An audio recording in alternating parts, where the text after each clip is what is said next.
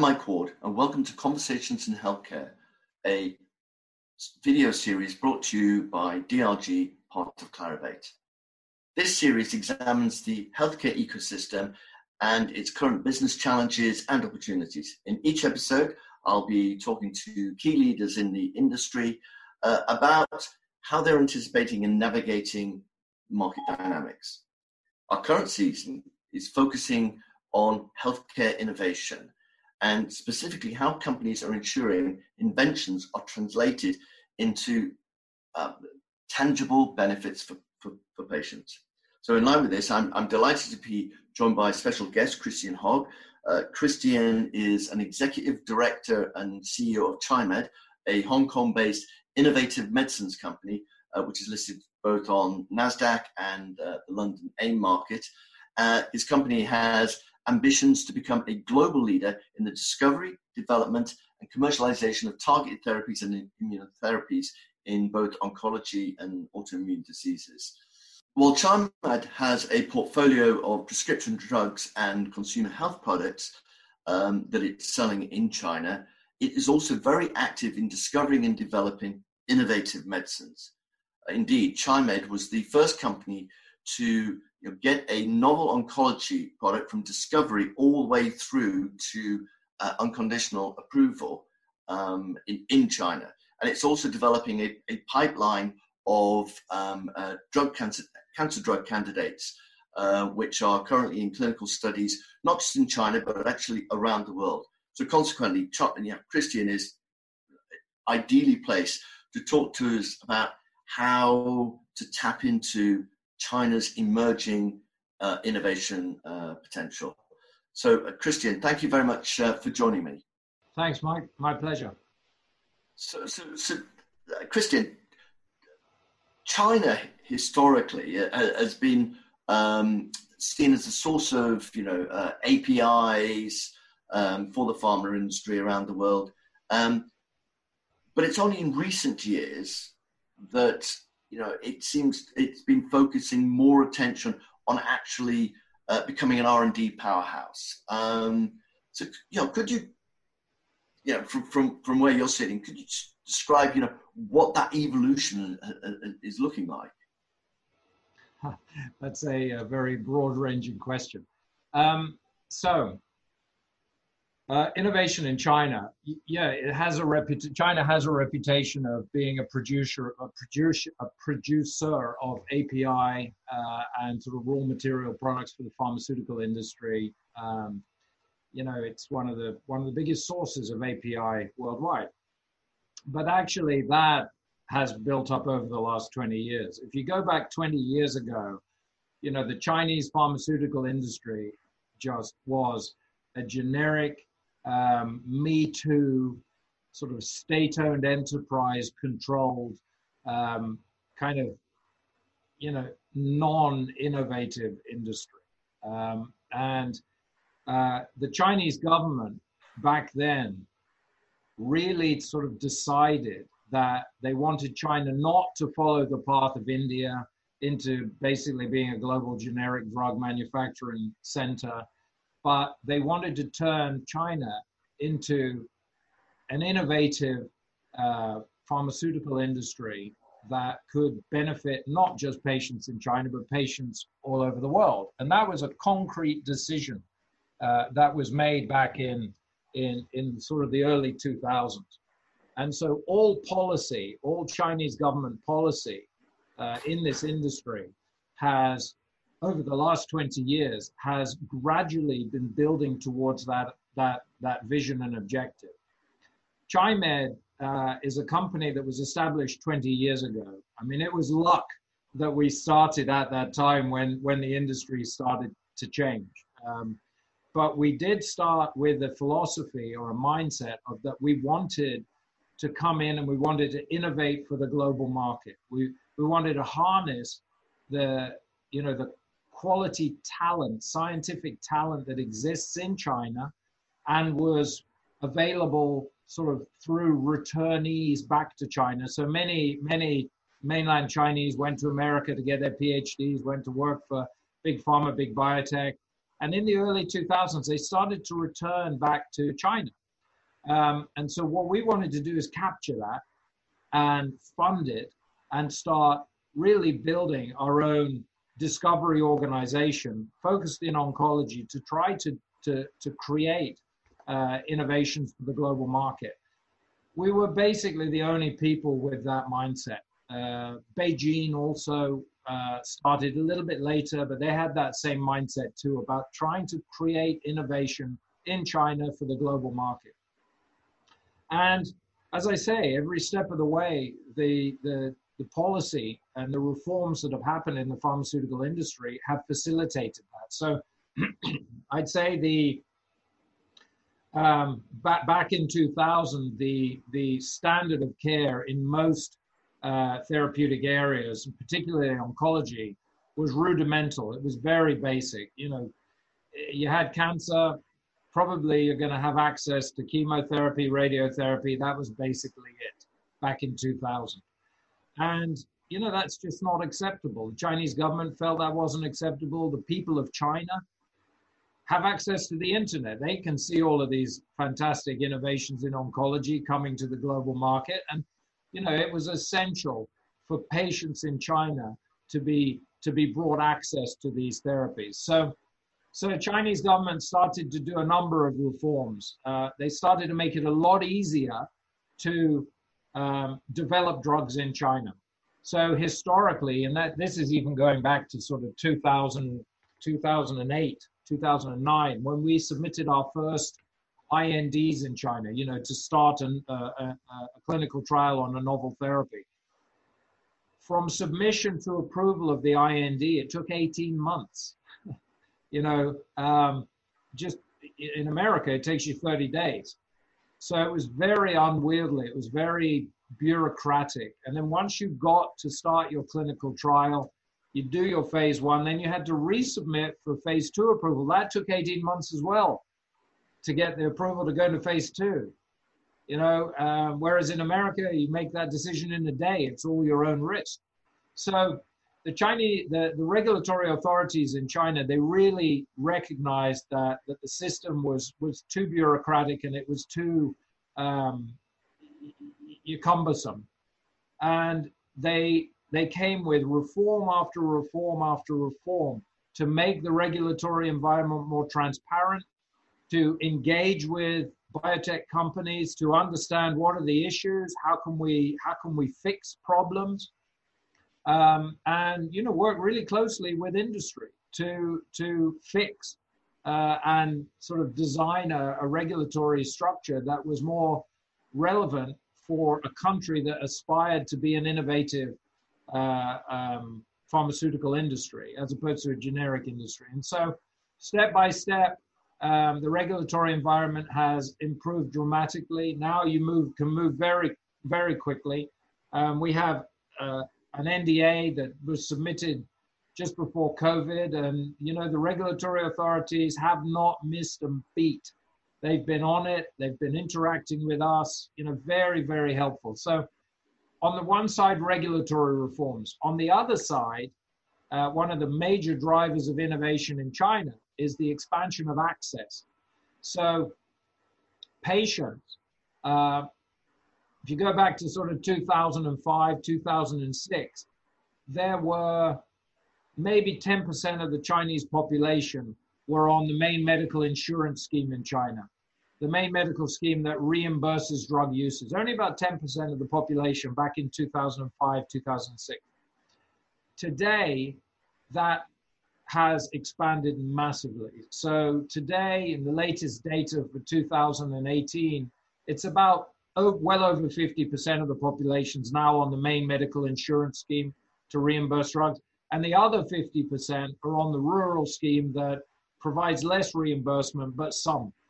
So you've gone from basically a out-of-pocket system where patients would have to pay out of pocket back 15 years ago to now 50% of patients or people in China are getting the majority of their innovative drugs reimbursed. And actually, in the last 3 years, 40 innovative oncology drugs have been brought into the national reimbursement drug list. And that allows half of the population access to 40 very high quality global targeted therapies, from Avastin to Herceptin to Erbitux to, to a full range of, very important targeted therapies. And so we last year were able to bring fruquintinib, which is our VEGFR inhibitor. We launched it in 2018. We got it onto the reimbursement list at the end of last year. And, the volume has increased massively because more and more patients now have access to it. So it's those two things that have driven innovation and investment in innovation. It's, reform of the regulatory environment and vast expansion of access to these therapies. And it's all for the benefit of patients in China. And that's what's driving China to become an industry, the pharmaceutical industry and the biotech industry in China to become focused on innovation, those two things. Yeah, so I was going to ask you, because obviously with fruquintinib, that was sort of very early on in that sort of that regulatory reform process. So you must have actually sort of been feeling that kind of pain and almost like pushing down the doors. I was going to ask you, okay, in that journey, what lessons did you learn that have shaped how you're now sort of progressing your other pipeline? But actually, it seems that it's more to do with the changes on the ground that has actually had the biggest impact on what you're able to do. Yeah, from the time it took us 18 months to get our fruquintinib IND approved back in 2009. Today with our new assets that we bring in, we have a new IDH1/2 dual inhibitor. We're about to start clinical trials in China. Again, in China, it doesn't take 30 days like the US, it takes about 60 days. So that IND was cleared very quickly. So the learnings from back 10 years ago are already obsolete in today's new regulatory environment in China.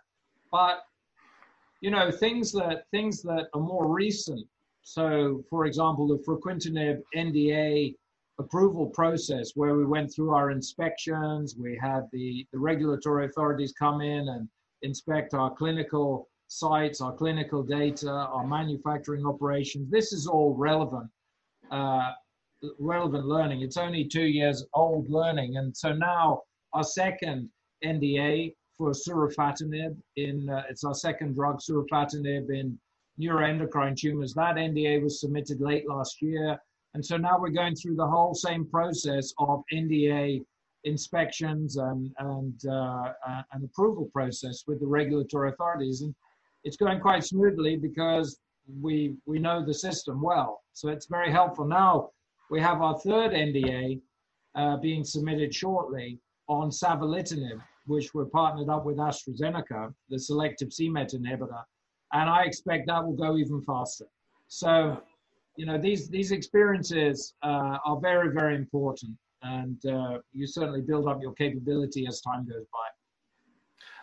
I mean, it's interesting you're sort of saying about, how things are getting faster. I was talking to a pharmaceutical executive who they're very much involved in China, and said that, he was actually surprised at the pace that everything is done. That actually, in the West, they think they're doing things quickly, but actually it's much faster in China. I mean, sort of reflecting on, for example, sort of, the experience you have both of, what happens in the West and what happens in China. If I was a biotech or a pharmaceutical executive thinking about China for the first time, what are the differences that I would still have to, embrace that I might not be necessarily aware of? You have to, in China, I mean, Chi-Med is not just a China company. We have 30 clinical studies underway around the world. We have a big clinical regulatory team sitting in New Jersey, developing 5 of our drugs in the US, Europe, and Japan markets. So we're not just a China company. And so we see drug development and the speed at which it goes in all markets. And I think your observation is right. These days, China is as quick as anywhere else. It's certainly not slower. So, you know, it's basically been able to bring its regulatory infrastructure and mindset to a similar level of that of the US FDA and the European regulatory authorities and the Japanese regulatory authorities. That's what's most exciting about China, is that it's kind of caught up and is now able to, you know, prioritize innovation. You know, there's still a lot of generic players in China, and you know, getting a generic drug approval is really slow in China because it's low on the priority list, and you know, Chinese regulatory authorities are not going to put a lot of effort into that. But on innovative therapies, they very much prioritize it. So they came in with priority review. They came in with a system called the market authorization holder system, which is really clever, that allows biotech companies to just really move quickly in multiple angles using third parties to do various things for them. So it's you know, I would say definitely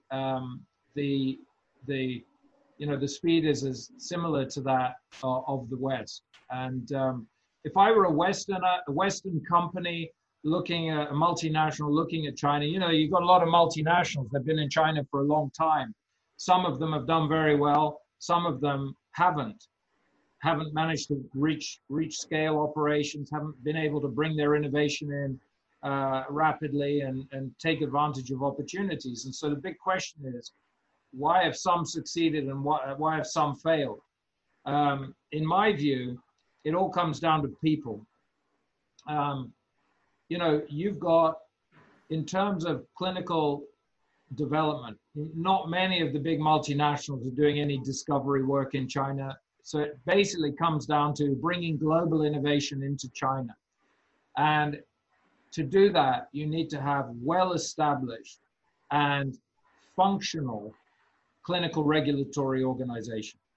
And as I look at it, I see some of the multinationals, they have terrific teams, well-established, you know, deep medical affairs operations, deep interaction with the key opinion leaders in China, and everything works pretty well.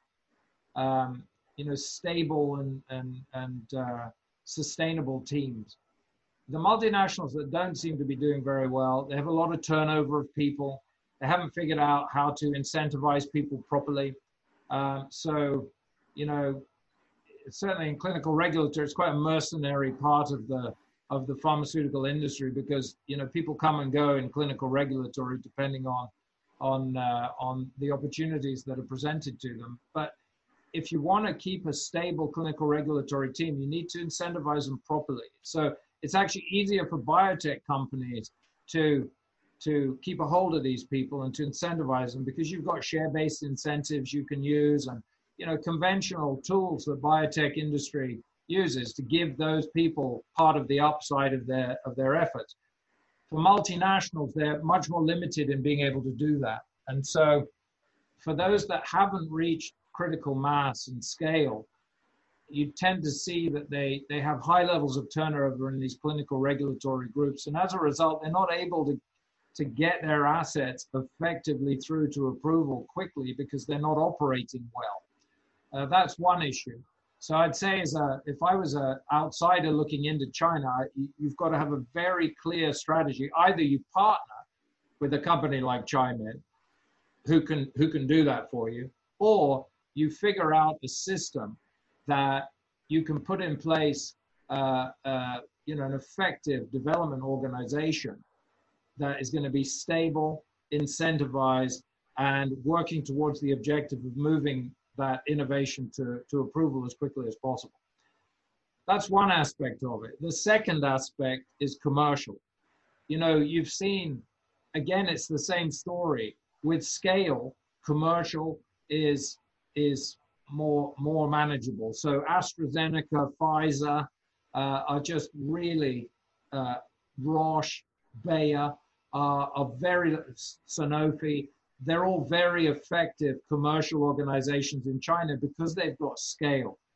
They've got businesses that are, you know, 3, 4, 5 billion US dollars in size and a material portion of the global sales of these companies.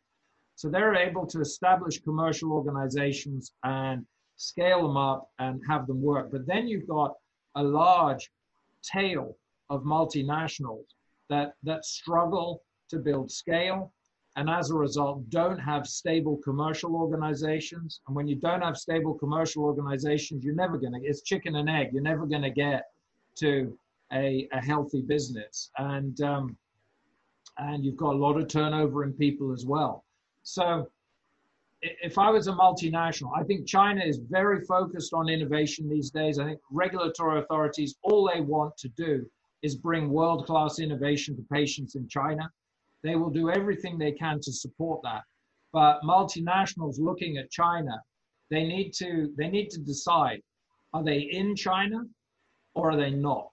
If they're in China, they've got to invest heavily, they've got to build the infrastructure, they've got to make sure people are incentivized properly, and the business will come. If they try to do it on the cheap, or if it's not a kind of a central pillar of their strategy, China isn't a central pillar of their strategy, then they're doomed to failure. And you know, there's no two ways about it. You've either got to commit or just, you know, not expect miracles. But I think these days, with China being the second biggest pharmaceutical market globally and with such a focus on innovation, you know, multinationals, if they're not looking at China seriously, then that's kind of a big issue. And so, you know, they do need to address it. But the other way, as I said earlier, is finding the right local partner. Chi-Med's a great example. You know, we partner with AstraZeneca, with Eli Lilly on the discovery and the development side, but we also partner with Merck and with AstraZeneca on the commercial side. So, you know, local players in the market in China are well established and are very capable of helping accelerate the growth of some of these multinational companies' assets in China. Yeah, and I mean, as we sort of, I mean, if you look at, for example, the biotech world, it started in the States, spoke with an American accent for a long, long time. It began to take off in Europe, but obviously there was a lag, and growth has been slower.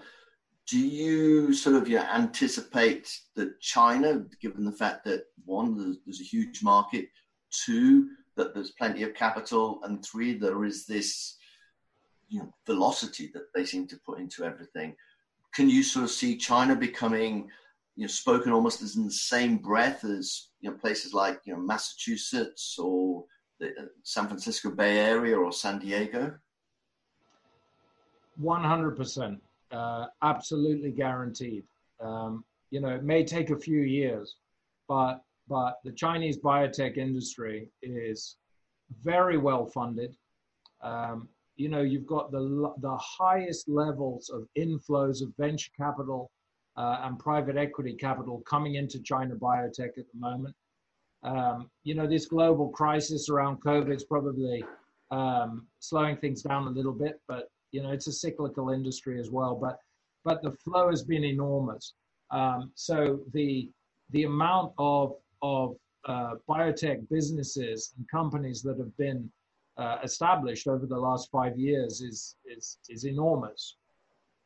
The reason for that is everything I've just mentioned about expanding access, the regulatory reforms, and the fact that you've got 20% of the world's population in a single regulatory environment in China.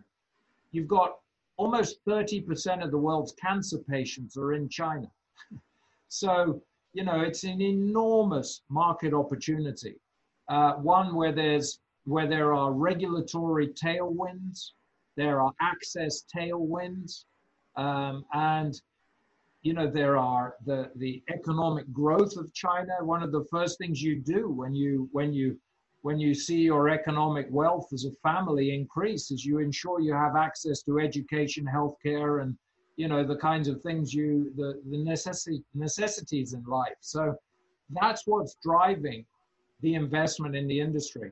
I think also you've had now probably a handful of companies that have done really well in biotech in China. You got Beijing, you got Chimed, you got Innovent, you got Junshi. You know, you've got a handful of innovators that have gone from a few $100 million market cap to multi-billion market cap. So investors see that and they say, okay, now you've got all the tailwinds, access and regulatory, you've got the patient population, and you've got companies that are effectively executing and delivering success and bringing innovation to patients. And so that's all you need to, all the ingredients you need to kind of cultivate a very vibrant biotech industry. And you add on top of that the Hong Kong Stock Exchange with their biotech initiative that is really, you know, going back 3 or 4 years, a loss-making company couldn't list on the Hong Kong Stock Exchange. You had to make profit in a real old-fashioned stuff. So there were no biotech companies on the Hong Kong Stock Exchange. Well, the Hong Kong Stock Exchange realized this was not right, and they put in place Chapter 18 of the Hong Kong Stock Exchange listing rules that allowed loss-making biotech companies to list in Hong Kong. So now there's been maybe, I don't know how many, certainly more than a dozen biotech listings in Hong Kong, probably closer to 20 over the last 2 years that are doing well. So you've got all of these factors are cultivating the biotech industry in China, and I think it's inevitable that it will emerge as, probably won't overtake the US for a number of years, but eventually it will. I'm convinced of it. Eventually it will. That's a pretty bold prediction, but you're probably not wrong. So, Christian, thanks very much for taking the time to talk to us today. This has been fascinating.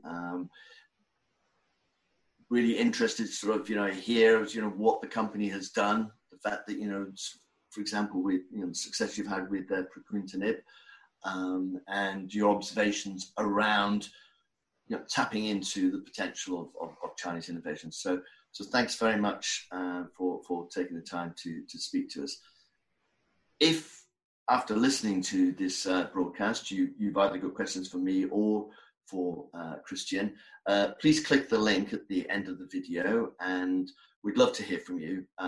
We'd love to hear any feedback, because that feedback will help us improve and make conversations in healthcare as useful as possible. If you'd like to tune in, follow our LinkedIn page, because we'll be posting updates and alerts to future episode releases. So in closing, I'd like to thank Christian again for spending the time with us. I'd like to thank the listeners, and also like to say thank you and show appreciation from myself and colleagues at DRG and Clarivate to all those in the healthcare industry who are working tirelessly to improve the lives and of patients. So thank you very much, and look forward to seeing you in the next episode.